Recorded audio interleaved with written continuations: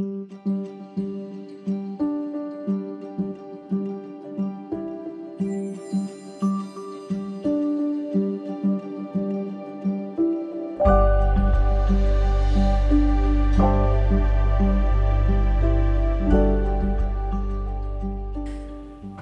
the University of California, Irvine, this is the UCI Podcast, coming to you live from the Entrepreneur Podcast Center. I'm Sheri Ledbetter. Thank you for joining me. In this episode, we're going to dive into the applications process with an insight into undergraduate admissions. Joining us on the UCI Podcast is the Executive Director of the Office of Undergraduate Admissions, Dale Leaman. Dale brings an extensive background to higher education with 27 total years with the University of California and the last 10 with UC Irvine. He's been the Executive Director of Undergraduate Admissions for the past 4 years. Welcome, Dale. Hi, Sheri. Thanks for having me here. Yeah, happy to have you here. So the application data for the UC system was just released for fall of 2023, and UCI is experiencing a third consecutive year of record-breaking numbers of applications, with more than 143,000 aspiring first-year and transfer students seeking to become anteaters this fall. UCI is also in the top 4 universities in the nation in terms of number of applications received for the past 7 years now. What do you attribute this growth to? I mean, this is really phenomenal. It's pretty amazing. And there's no one answer, It's pretty amazing, but there's no one answer to any of that, Sheri. Like most things in the university admissions, there are a lot of factors at play at once. First, we're in one of the most vital and dynamic metropolitan areas of the country in terms of economics and population. Added to that, the reputation and prominence of the campus has been steadily growing. And in some ways, this is a case of the numbers just catching up to the reality. Besides that, our outreach team on our staff has done an amazing job connecting to students throughout the entire length of California, across the country and around the world. And frankly, if anyone visits our campus in our city, they really do sell themselves. I couldn't agree more. It's a beautiful campus. If you don't mind, I'd like to start with the basics. There's been a lot of questioning about how the admissions process works. People don't always understand it. So if you could talk about, maybe give us a 1-2 primer on the admissions process. For example, what happens between November 30th, which is the deadline to submit an application in the UC system, and between November 30th and, say, May 1st, when students must submit their intent to register, or as we say, their SIR? Sure.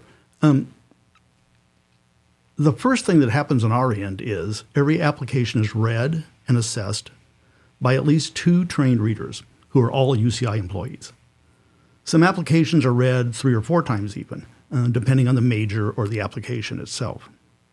While all that's going on, we're also evaluating all of the transfer applications to confirm that applicants are completing all of the transfer and grade requirements. This is to ensure that incoming transfer students are fully prepared to start their upper division when they get here. Right. Sometime in January, we'll get our campus enrollment targets from the state and the UC system office and talk to our campus partners about their capacities and any desires to grow their departments.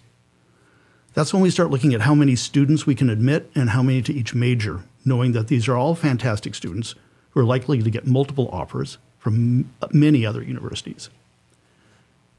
We typically release our decisions in mid-March for first-year applicants and early April for transfers. Then, as you mentioned, first-year applicants have until May 1 and transfers until June 1 to submit their statement of intent to register. Okay. Thank you for clarifying that. Okay, so that's basically the process in a nutshell. That's helpful. I also want to ask too, and in the past several years in particular, there's been what I consider a significant increase in the interest in the admissions process, and not only from potential students and their parents, but also from the media and just sort of other interested publics. And I think it's largely due to the increasingly selective nature that comes with receiving more applications. So, and it seems like many people are looking for that silver bullet. For example, if I just do this, then I'll have a good chance of getting accepted. But it's more nuanced, I think, than that. With like you said, different demands for different majors and other factors at play. And I'm wondering if you can talk a little bit more about that. So sure. First, UC uses what's called holistic admissions. That means for the selective campuses like UCI, there is no single numeric factor like a GPA or AP score that's going to guarantee admission. We consider every aspect of the application, including the responses to the personal insight questions. And the major you're applying to can make a huge difference in your chances of being admitted.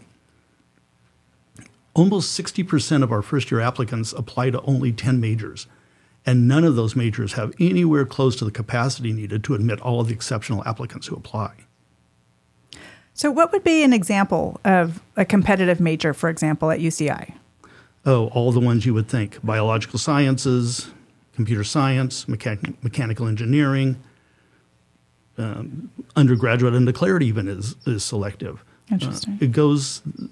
It really is the majors that most people think about when they think about high demand majors. Nursing is very selective, for example. Right. Okay. Someone's going to be offended when they hear this and think, though, I didn't mention their major, but... But those are the ones that are tend to be most Sure. in demand. And so business administration, for example, very much in demand. Business administration. Mm-hmm. Okay. So, and that has an impact into sort of the applications process in terms of demand and capacity. And so it's not necessarily a level playing field, if you will, across all the majors. Is that fair statement, or? Well, I don't know if I would say it's an unlevel playing field, Okay. because we're trying to identify fantastic students and exceptionally talented students no matter what their area of expertise or their area of interest. No matter what their area of interest. We ask students to apply to specific majors, but we also ask students to enter an alternate major. So if they're not able to be admitted to their first choice major, we are always going to try to find a way to admit exceptional students. Okay, that's helpful. I also want to ask you, in the past few years, we've had some outside forces impacting admissions, the pandemic, obviously, and the UC system going test blind, right? So can you talk a little bit about how those impacted applications and the admissions process? Sure. So just in case anyone's wondering, we absolutely do not even see exam scores. I know there's been some talk about, they say they're not looking at the exam scores, but they probably really are. And to clarify, you mean SAT and ACT exams. Versus AP, right? Versus AP or Okay. A-level or any of the other exam scores. Okay. We use the phrase exam-free. When we talk about this, we are exam-free when it comes to SAT or ACT. None of the campuses used standardized exams in the way that there was some fear about. In other words, it was never a single factor determining admissions. But the exams did provide some long-term data for us, especially in math, about how likely a student was to be successful once they were here at the university. So losing that bit of data made selection challenging for them. However you think about the exams, whether you think we should have kept them or you're happy that we don't have them, losing that data was a challenge for us. I think the data shows this, that more students in those first 2 years after we dropped the exam requirement, more students applied who thought that they would have a chance to get admitted to the exceptionally selective universities and the exceptionally more students applied to the selective campuses because they felt that without that exam score, they had a chance to be admitted. And I think that's why you saw these upticks, especially at Berkeley, LA, San Diego, Santa Barbara, and us. Right, because they felt without submitting a test score, they'd have a better chance at being admitted. Exactly. That's what you're saying. Okay. Exactly. Interesting. So what would you say to students who want to apply to and attend UCI? Well, first, make sure you're doing well in class. Let's start with that. study for your calculus exam, study for your history exam, obviously. But also look for ways in your own situation to be engaged in your community, to prepare for your major if you've chosen one, and to take advantage of the opportunities that you have. I know that students sometimes think that they need to have some remarkable story about overcoming some extreme hardship or, some really dramatic contribution. Mm-hmm. But that's really not what we're looking for. Mm. It's not the only thing we're looking for. We want students to demonstrate their engagement, and we want students to be active in their communities, and we want students who are demonstrating that they are going to be successful here and managing multiple responsibilities. I know that sometimes we talk about activities, co-curricular, captain of the football team, all those kinds of things. Right. When we read files, it doesn't matter really. I'm not going to say it doesn't matter, but students can be successful who are playing cello in their orchestra, who are captain of their volleyball team, who are the lead in their school play. But students also are successful who are doing things in their community or with their family, like taking care of their siblings, like working in their parents' dry cleaning shop at night. These are all examples that make a difference to us when we're reading the file. These are students who are demonstrating that they can be successful in difficult situations. Okay. So when you see an application from a student, what do you see and what do you not see? Good question. So we see everything that they entered into the application, the UC application. All 9 undergraduate campuses share the same application. Right. Okay. We don't see their name. We don't see their ethnicity. We don't see their age. We don't see race. We don't see any of those things. See their gender? We do not see their gender. Okay. Unless the student mentions it in one of their personal insight questions or one of the responses. Okay. So we make no decisions or have any data around those things for the reader to see. We eventually have that data later on for analysis, but none of those factors play any part into our read factors. Okay. Just to say something about the PIQs, though, the personal insight questions, I think that there's students sometimes think that they need to tell some kind of elaborate essay here. And I've been to many sessions about university, the college essay guy or this person or that person who's doing a presentation about writing their college essay. And I've seen these elaborate demonstrations. That's really quite good writing, but doesn't actually address the questions that we're asking on the UC application. Oh, interesting. So I think when you talk about what would I suggest for students to do, when you're writing your personal insight question responses, I can't really say that. When you're writing your responses to the personal insight questions, answer the question, be honest, be direct, and be clear. Think of it as a job interview. And most importantly, and this is common for every UC that ever talks about this, focus on your own experiences. We read many, many moving and touching essays and responses that are talking about the student's family or the student's grandfather or the student's, how their family came to be in this country. And all that's really interesting and really moving, but it doesn't tell us much about the student themselves. So when you're writing this response, focus on yourself and your own experiences. Ah, interesting. That's kind of a good pro tip, I would say. Dale, you and I have done a number of press media interviews together because of this increased interest on applications and the process behind it. And something I've heard you say many times is the holistic review. Can you talk a little bit about what you mean when you say we do a holistic review? Sure. So there are 13 factors that have been approved by UC faculty.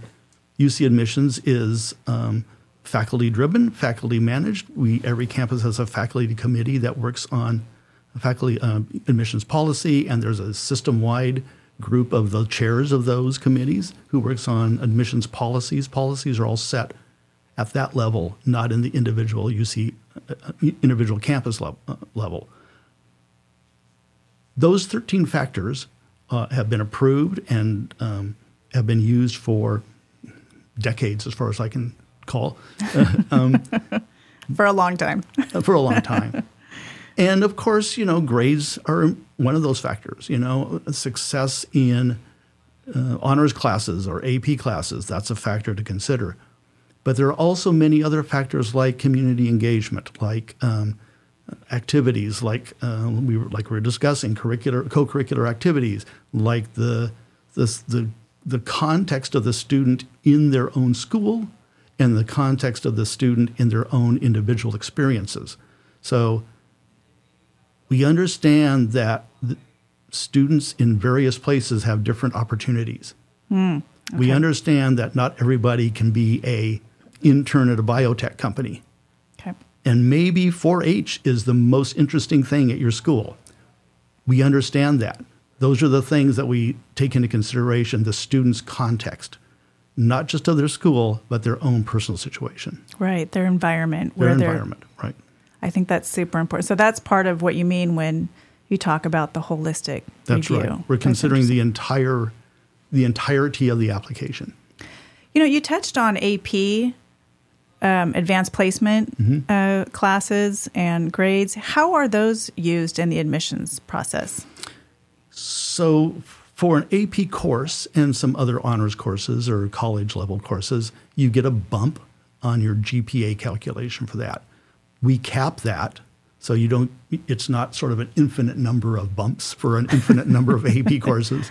But that's capped at 8 semesters. And so that, there's a sort of maximum to the GPA a student can earn. We also consider, for certain majors, the success in those courses to be appropriate preparation for the major at UCI. So AP Calculus and, Calculus BC demonstrates that a student is ready to be a math major, for example, depending on the scores, of course, on their exam. It also demonstrates that they have some abilities in the kind of thinking that goes into computer science. So I don't want to give the impression, though, that those are guarantees or requirements, but it's an indication of a student's ability or preparation or readiness for the major at UCI. I see. I see. So what you see is the impact to the students, to the applicants, rather, GPA, and then depending on the course, a potential for success in a particular discipline, perhaps. Okay. Sure. And that could even be something like environmental science. That could be, I just use calculus as an example. Sure. It could be AP music, right? AP music theory could be an example of a student's preparation to be a music major. Okay. I wanted to ask, too, so this is taking it out of UCI into the UC system, which was designed really to serve the whole state of California, and then bring it back to us and ask you, how has UCI delivered on that, right, in terms of, for example, diversity or first-generation college students, students who identify as low income, just the sheer geography of our state, however you want to approach that. How has UCI delivered on that? Well, this is one of the factors that we've talked about in nearly every media interview that we've done. We're serious about our obligation to the citizens of the entire state of California. We know that this is the University of California first. The Regent's policy is pretty straightforward, and I'm going to paraphrase from memory here.